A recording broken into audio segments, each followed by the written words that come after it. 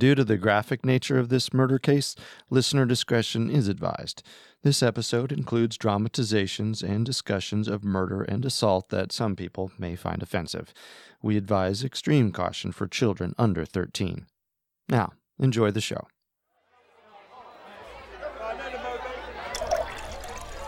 You can just leave it open, thank you. Oh, look, the billiard table's free. So, I don't know about you, but the bullpen's gotten a little crowded for my taste. Tell me about it. And you know what? Half of them honestly think the killer's some mad genius. Well, I don't know about a genius, but... Not you too, Pisciotti. I just think, if it is one killer, there are too many coincidences for him not to have been picking his victims for their similarities. You break. Sorry? Break the rack. Oh, right. So you think alliteration just really turns this guy on? It's not just that. The victim's family makeup, socioeconomic status, religion. Right. He's a sucker for girls on welfare, too. Could he be choosing some of the girls because he sees something in them? You know, that he connects to on a personal level. If he grew up in a single-parent family with financial hardships himself. Except we're not talking about a troubled man who's trying to make new friends. We're talking about a sexual predator. He chooses his victims because they're 11 years old, and that's what the sicko is sexually attracted to. Nice shot. Don't you think it could be both, though? That he seeks them out for their age and the other things that they have in common? No, I don't. Because he isn't keeping them alive long enough to form this magical connection you're talking about. If it's exclusively about sex, then how come none of the victims looked anything alike? Why doesn't he have a physical type? Because pedophiles can't afford to be choosy. Ah, man, there's something else going on here. I just can't put my finger on it. Ah, man. You've never played pool a day in your life, have you? That obvious? Come on, let's get another drink and you can tell me what's swirling around in that head of yours.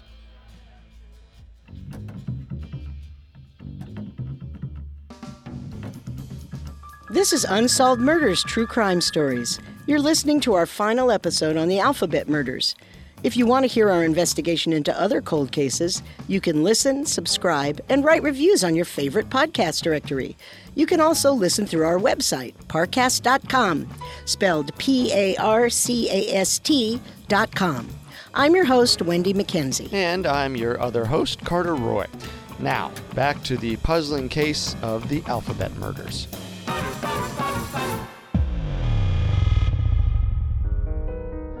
While things may have seemed a little bleak suspect-wise in our previous episode, the following years and decades brought new forensic technology and new suspects.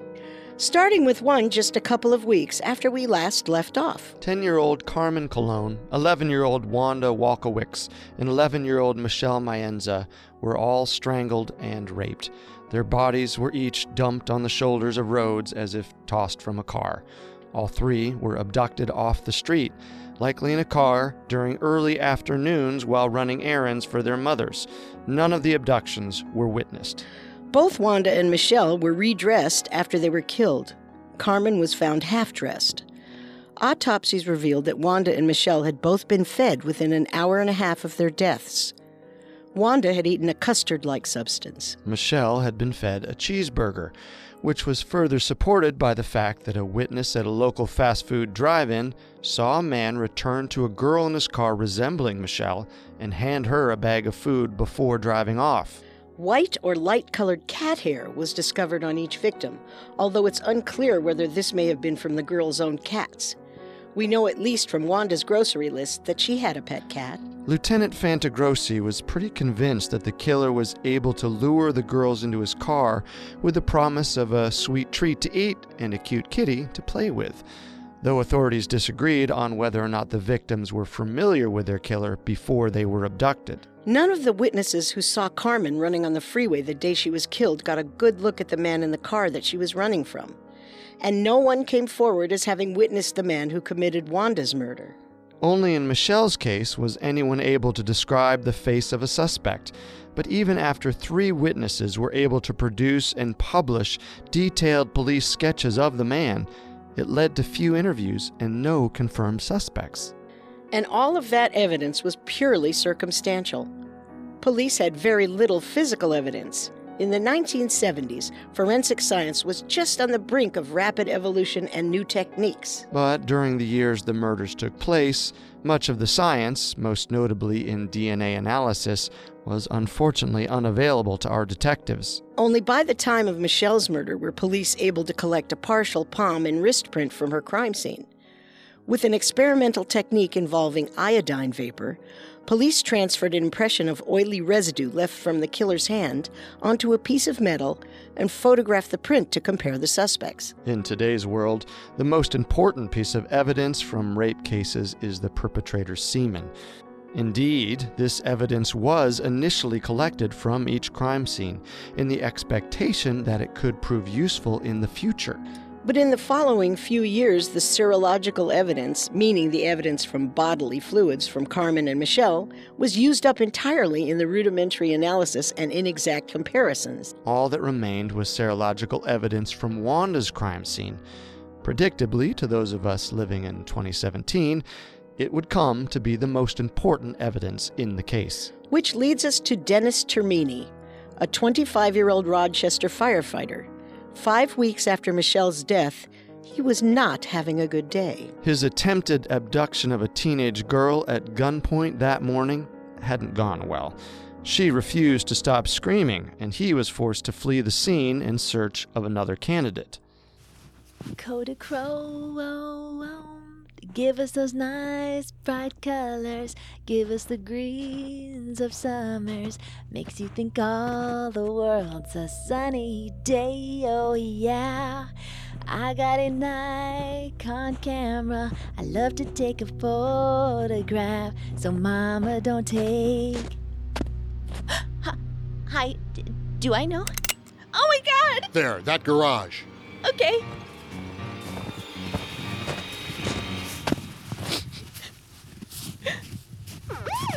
Freeze! NYPD!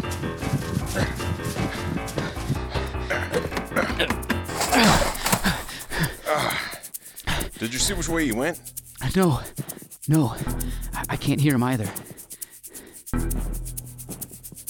There, do those look like fresh footprints to you? Hell yeah, they do. He's in the car in that driveway! He's armed, Morph. Requesting backup on Fieldwood Drive off of Waring. Armed suspect has locked himself inside a car. Dennis Termini shot himself in the temple, taking his own life before he could be questioned. It was discovered he was the garage rapist who had been evading Rochester police since the previous January. Could he have been the alphabet killer as well? Our story will continue in a moment after the break. On Unsolved Murders, we explore the facts of real-life true crime cold cases. But if you're looking for more true crime cases with a bit of a twist, you should check out the Parcast original Female Criminals. When you think of a criminal, what do you picture? You picture a murderer, a gangster, a thief? Well, I bet you didn't think it could be the mother around the corner, or the little old lady next door. Female Criminals investigates the lives of the world's most notorious female felons and explores the stories behind their dangerous crimes. These criminals come in every form, from serial killers and assassins to bank robbers and drug lords. Female Criminals is like a mystery and crime documentary rolled into one.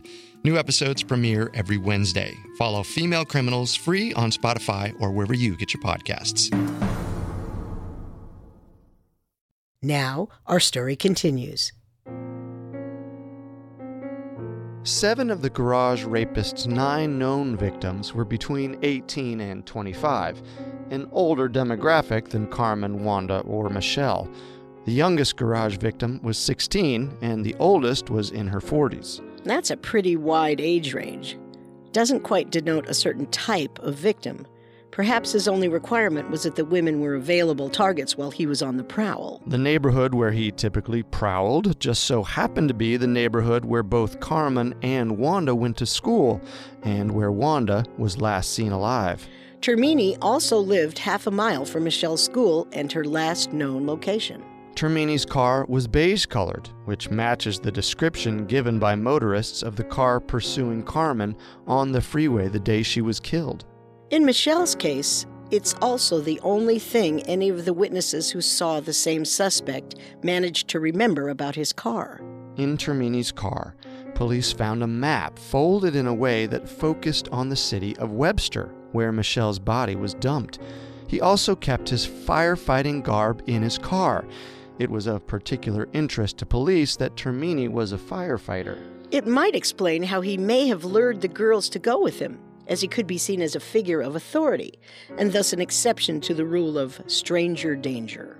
This theory resonated particularly strongly with Wanda's mother, Joyce Walkowicz, who, up until that point, had difficulty believing her street-smart daughter would accept a ride from someone she didn't know. Termini remained at the top of the list of possible suspects for decades. But it wasn't until 2007, with the advent of new DNA technology, that Termini's possible involvement could be put to the test. It's a complicated and legally fraught procedure to exhume or disinter a body, and it's rare that police disinter a suspect in an unsolved crime, especially one more than 3 decades old. But a judge approved a search warrant allowing the disinterment of Termini's body, and so the aging detectives found themselves digging up the corpse of Termini. Once exhumed, forensic scientists extracted materials from Termini's remains for DNA testing against the remaining serological evidence from Wanda's crime scene. Weeks later, detectives received word from the lab. PCR testing shows comparison of reference sample and DNA profile of suspect Termini, Dennis as a confirmed no match. Denegrassi's turning in his grave. 33 years after eliminating himself, Termini was finally eliminated as a suspect. Strangely enough, Termini wasn't the only suspect who killed himself. Let's rewind for a moment. From 2007 back to 1991. Remember Carmen's uncle Miguel Colon? This was the man who fled to Puerto Rico 2 days after Carmen's murder and frustrated police by hiding in the jungle. Right. And he also passed a lie detector test. Well, in February of 1991, almost 20 years after Carmen's death, officers responded to reports of gunshots at the residence of Miguel and Guillermina Colon, Carmen's mother.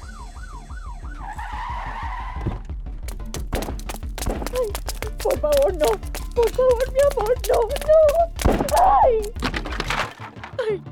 Hands up! Drop the weapon! Shoot me! I need you to drop the weapon! Shoot me! Sir, if you drop the gun, no one needs to get hurt. Shoot me! Please! Just put the...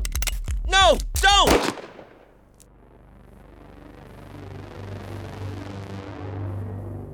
When his demands were not met, Miguel raised the gun to his own head and shot himself. Before Officer Fitch arrived on scene, Miguel had shot his wife Guillermina in the neck and in the arm, and wounded her brother Juan in the chest.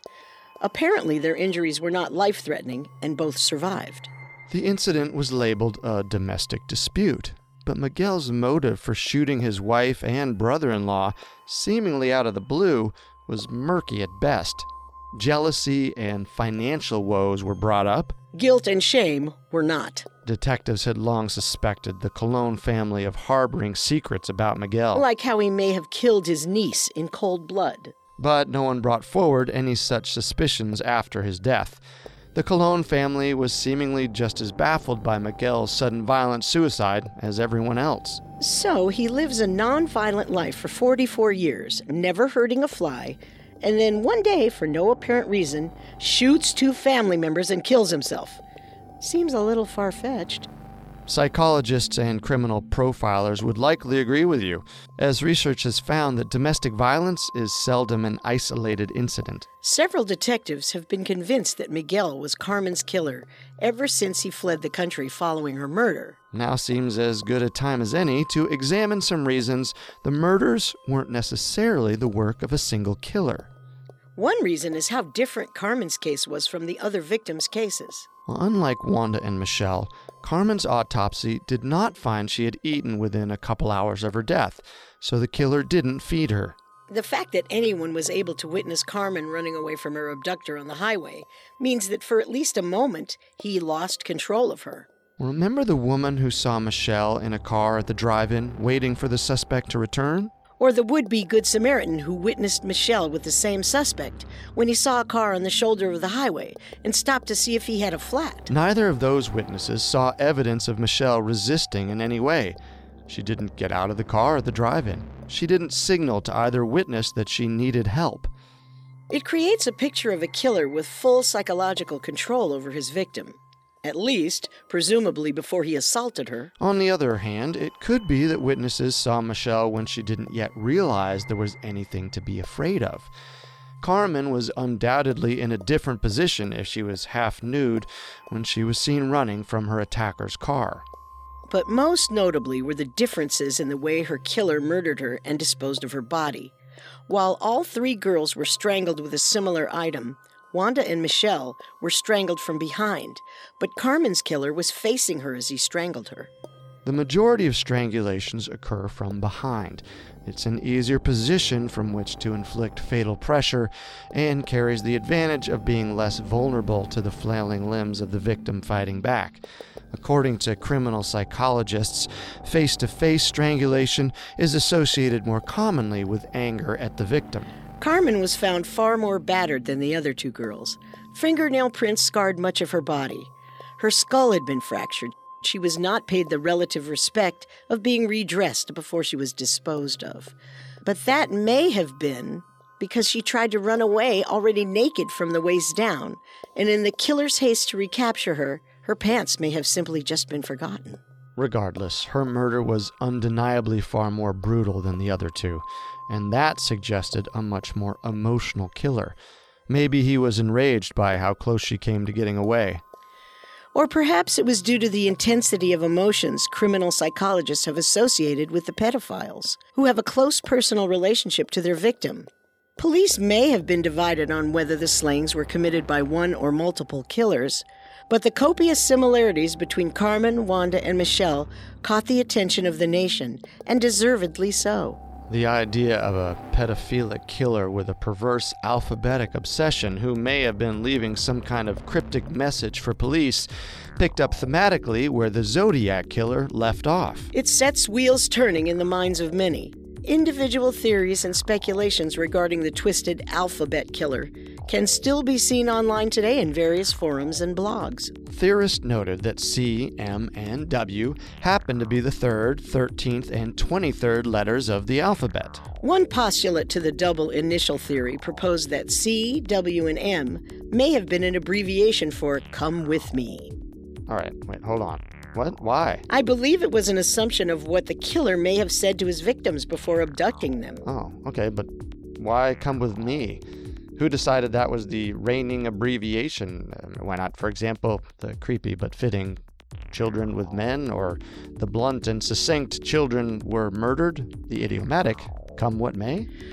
Honestly, all equally plausible combinations. Well, at a certain point, some people stopped believing the details of the case could be coincidental and started thinking, what are the odds? So, what are the odds? I'm glad you asked, Carter, because we just so happen to have done a little number crunching of our own. We started, of course, with the likelihood of double initials. 1 in 26, right?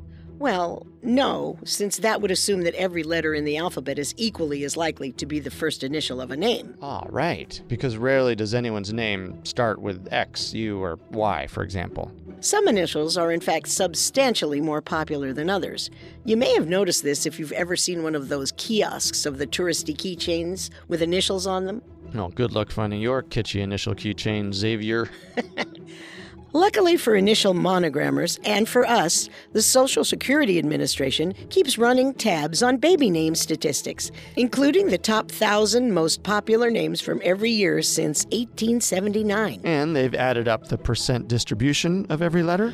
Well, technically that wouldn't be the most accurate representation considering how drastically naming trends have changed since 1879, when the name Bertha enjoyed a spot in the top 10. We use stats from 1961 and 1962 since they encompass our three victims' dates of birth. Well, how about last names? For that, we use the 2000 U.S. Census table of all valid last names that appear 100 or more times, which covers 90% of total surnames. Ugh, it's starting to get a little mathy. I know. Sorry. Bear with me for a second. Suffice it to say that the odds of a girl born in the U.S. in 1961 or 1962 having double initials is around 5.6% overall. But it is important to note that the statistic is for double initials occurring at random chance and doesn't factor in the greater likelihood of parents choosing alliterative initials. And one needn't look any further than the Kardashians to see the popularity of matching monikers. So, if the odds of each girl having double initials are at least 5.6%, the chance of all 3 victims having double initials is 0.017%. In other words, super, super unlikely. Now, don't forget that their bodies were found in towns with the same initial as their names. Again, at first, this might seem like a slimmer chance without exact context. There are 35 townships in Monroe and Wayne counties where all the bodies were found, but only 13 different possible first letters for towns. 3, or 8.5% of these, start with M, and 5, or 14.3% of them, began with W. And what about C? It's often publicized that Carmen was found in Chillyriga area, 15 minutes southwest of Rochester. I'm not counting it as a coincidence, but upon adding the likelihood that Michelle and Wanda would both be found in towns with their initials, our odds come to 0.00035. In other words, it's highly probable that the killer was targeting girls with double initials and that it was all part of his grand plan. And we can't discount the victims' personal similarities. Catholic families, single mothers receiving government assistance. My major problem with the hype surrounding the odds comes down to these similarities. First of all, Catholicism was and still is the most common religion in New York.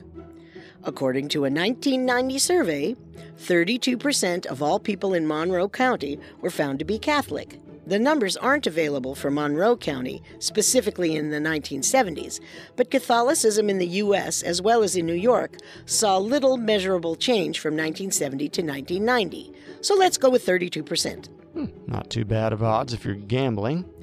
Around 15% of children were raised by single parents in Rochester from 1971 to 1973. Considering the financial limitations of a single-parent household, it should come as no surprise that 99% of those families were below poverty level.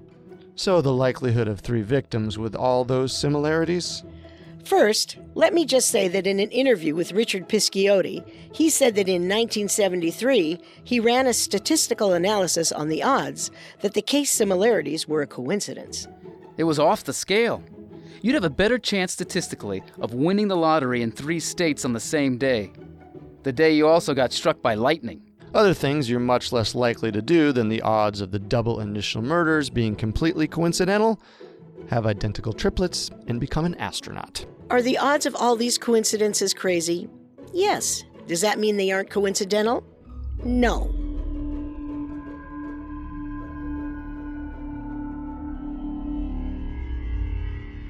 If you're a serial killer junkie, or you were alive in the 1970s, chances are you're already familiar with our infamous third suspect, Kenneth Bianchi, also known as the Hillside Strangler. In Los Angeles, a killer the police are calling the Hillside Strangler has murdered 10 young women and left their bodies on the hillsides along the highway. Between October 1977 and February 1978, the Hillside Strangler, or as it became known, Hillside Stranglers, terrorized the LA area. The duo consisted of Kenneth Bianchi and Angelo Buono, 2 former Rochester natives. Following extensive media attention, Bianchi relocated to Washington, where he killed 2 more women, a pair of roommates. Without his methodical cousin and partner in crime, Buono, Bianchi botched the crime scene and left enough evidence for police to apprehend him the following day. Mr. Bianchi, for the charge of first-degree murder of Karen Mandick, how do you plead? Not guilty, Your Honor. For the charge of first-degree murder of Diane Wilder, how do you plead? Not guilty, Your Honor. Bianchi attempted to plead not guilty to all counts of murder by reason of insanity. citing multiple personality disorder and blaming an alter ego named Steve Walker for his crimes. However, a court psychologist found that Bianchi was faking, and he agreed to plead guilty and testify against Buono in exchange for leniency in his sentence. Here's where our case comes into play. Buono's lawyers became interested in the Alphabet murders when Bianchi suddenly changed his story on the witness stand. If Buono's defense team could prove that Bianchi acted alone in additional murders, it could also stand to help their client Buono's case. Because of this, Crow, one of the original detectives on the Alphabet murders case, came back into the fold.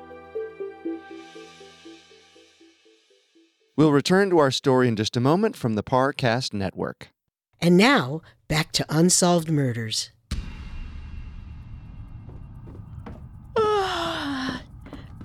Patrick, sweetheart, have you been up all night? At first, I thought it was just a political thing, that they were coming to us, just a defense attorney exhausting every angle. I mean, I knew the MO was similar, but I had no idea. This is about the 3 girls? All of Bianchi's victims were sexually assaulted, strangled with a smooth ligature, and then dumped off of roadsides in the open with no attempt to conceal them.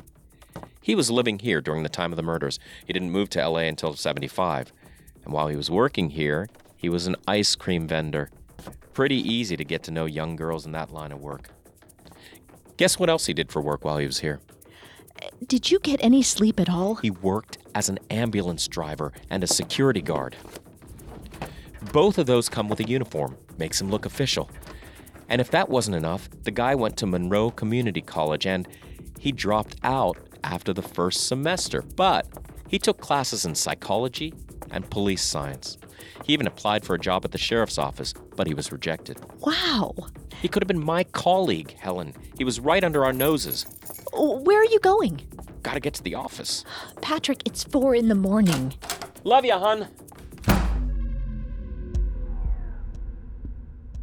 Another very important thing here was that in analyzing the evidence from Wanda's crime scene, forensic scientists determined that the perpetrator had a blood characteristic present in only 20% of males. And it just so happened that Bianchi possessed that blood characteristic. That was enough probable cause for a judge in L.A. to enforce that a wrist print from Bianchi be sent to a forensics expert to be compared with the wrist print from Michelle Maenza's murder. Reflective of just how long the Bianchi-Buono trial lasted, the print took 4 months to analyze before it was determined, you guessed it, not to be a match. Although it's worth mentioning that wrist prints are not as clear-cut as fingerprints, in that wrist prints do change over time as an individual ages and skin loses its elasticity. Bianchi was 25 at the time of Michelle's murder and 35 by the time the print was taken. Rochester detectives were quick to point out that not only was this particular test inconclusive, it didn't exonerate Bianchi from the other 2 murders. Even when serology tests proved Bianchi was not responsible for Wanda's murder, police had no intention of completely crossing him off their suspect list. Bianchi ended up confessing to 5 of the Hillside Strangler murders and was sentenced, along with Buono, to life in prison without parole. Hey, Reelan, you have a moment? What is it? There's a handwritten letter addressed to you. Not really time From for... Kenneth Bianchi. There is no physical trace evidence, witnesses, or admissions by me concerning those 3 murders. I did not commit those 3 murders. I respectfully request a final determination on this. Drop me as a suspect or charge me. This indefinite status must end. Not often you get a letter from a convicted murderer. I'm flattered. The detectives found it understandably bizarre to receive a letter from Bianchi in 1993 at random, considering that no one had pursued him as an active suspect in a decade. Dear Mr. Bianchi, we appreciate your letter. Unfortunately, we do not make judgments like this in cases in which there is no statute of limitations. Should I close with best wishes, or is that too much? This had detectives, and us, head-scratching. Bianchi was already serving a life sentence for 12 murders. Even if he were hypothetically charged with 1 or 2 of the Alphabet murders, what's a couple more? Well, he does have his reputation to think about. But everyone knows he's a serial killer. At that point, why not just embrace it?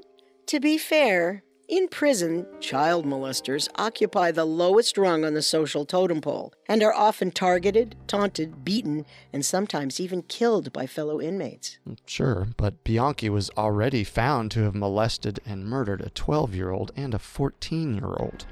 Whatever the case, out of frustration, desperation, or lack of stimulation, Bianchi continues to spend his jail time penning letters trying to convince the media, the police, or anyone who will listen that he did not commit the Alphabet murders. Speaking of letters from convicted felons, the Rochester police also received an unrelated correspondence from a man in a maximum security prison alleging he had information on the case. Actually, several times over the span of more than a decade, they received letters from the same convict, always maintaining the same allegation, that he was fairly certain a relative of his committed all 3 of the murders. Police took saliva swabs from the relative and analyzed them, but the results were negative. Before we introduce our final serious suspect, a couple more honorable mentions for most disappointing leads. During interviews, police learned of another man who had acted suspiciously around the time of the 1973 murders. After Wanda's death, the suspect was said to have acted overly emotional, despite not being a close friend of the family. Reports also indicated that the man, who died in 1974, the year after the last murder, had told friends about his pedophilic desires. There was a similar allegation from a woman who said a friend of her brother's had once told her he was responsible for the Alphabet murders. Detectives did find the suspect's name in a funeral log for one of the victims and determined that he had once lived in the same apartment building as her. He also died in 1974. Both of these suspects were cleared when their biological children provided saliva swabs for testing. Let's fast forward to 2011 and meet Joseph Nasso.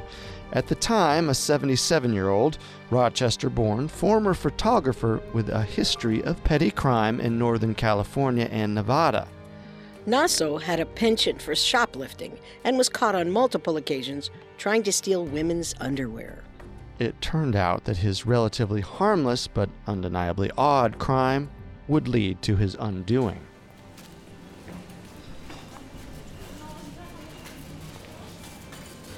Have a nice day.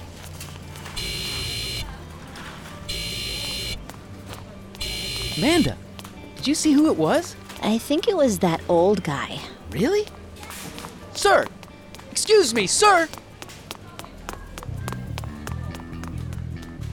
The sticky-fingered senior citizen was arrested for grand theft for shoplifting from a Raley's in South Lake Tahoe, California. Grand theft is charged when the items total $950 or more. After his arrest, he was assigned a parole officer who, upon a routine check on Nasso in his Reno, Nevada residence, discovered piles of photographs. Not uncommon for a photographer. Of unconscious women in various states of undress, many of whom were posed as if to appear dead. Oh. There's more. There was a diary. The following are excerpts taken verbatim. Outside the front door, I overpowered her and ravaged her. I couldn't help myself. Picked up a gorgeous chick at a bus stop, headed for the cemetery, and started to kiss and molest her. It was hard work. Girl in North Buffalo Woods. She was real pretty. Had to knock her out first.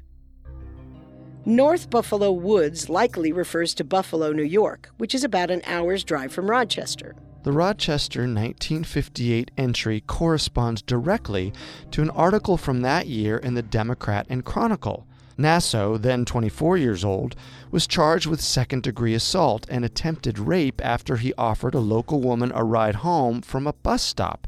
She said she had met him previously at a dance. Aside from the obvious reasons, this was significant. It established Nasso as being in the business of offering women rides home and sexually assaulting them in his car. At least one of them was a woman he knew beforehand.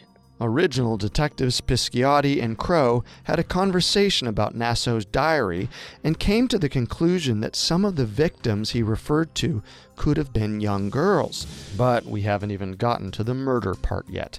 A couple of the women posing as dead in Nasso's photographs were indeed dead. The listed locations of his crimes in the diary spanned California, Nevada, Colorado, and Florida. It didn't take long for police to connect the dots and match several of the locations to specific unsolved murders. A year after Nasso's probation officer found the diary, Nasso was charged with the murders of 4 female prostitutes. Roxanne Rogash, Pamela Parsons, Tracy Tafoya, and wait for it, Carmen Colon. A Carmen Colon completely unrelated to our 10-year-old Rochester Carmen Colon. Even we double initial significant skeptics were a little floored by the odds. Although we'll add a quick footnote that Colon is a fairly common Puerto Rican surname, and Carmen is a fairly common Spanish first name. While he was only convicted of those 4 victims at his trial, Nasso was later linked to 2 more victims, neither of whom had double initials. It's important to note that Nasso has been deemed the alphabet killer of California, but he's not been linked with any irrefutable evidence to the killings of Carmen, Wanda, or Michelle. Those victims were much younger than his victims. It goes without saying, though, that our Monroe County detectives had quite a few reasons to investigate Nasso for Rochester's own alphabet murders. However, it turned out to be a false lead. Well, this time we'll spare you the exact details of how it went down, but Joseph Nasso became the 4th serious suspect that was cleared by DNA testing. Police have yet to identify the 4 other entries in Nasso's diary list. Plus, the guy could have committed dozens more murders. I don't think so. While the alphabet murders remain unsolved, the case is unique in that it's never truly become cold. In the past 45 years, new leads have continued to be generated and investigated with surprising regularity. It remains the most heavily investigated case in Rochester's history. Detectives interviewed over 800 suspects. They considered every witness line phone call. They followed up on every tip, no matter how insignificant it may have seemed. Every few years, police still meet up to discuss the investigation. There's a generational quality to it, an inherited sense of duty to the victims and their families. It's difficult to feel any sort of closure when deaths go unsolved.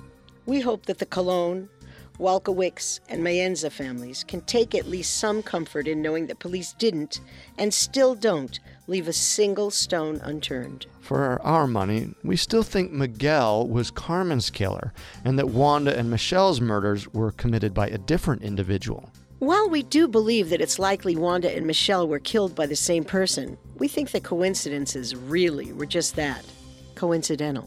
Well, the bizarre similarities between our young victims turned into a sensationalized serial killer story that may have rewritten facts and overshadowed the reality of these girls as individuals. But the double initials, even if they had nothing to do with their murders, unified Carmen, Wanda, and Michelle. It ensured that none of them were forgotten, that none of their deaths were any less important, and for 45 years, that the search for their justice continued.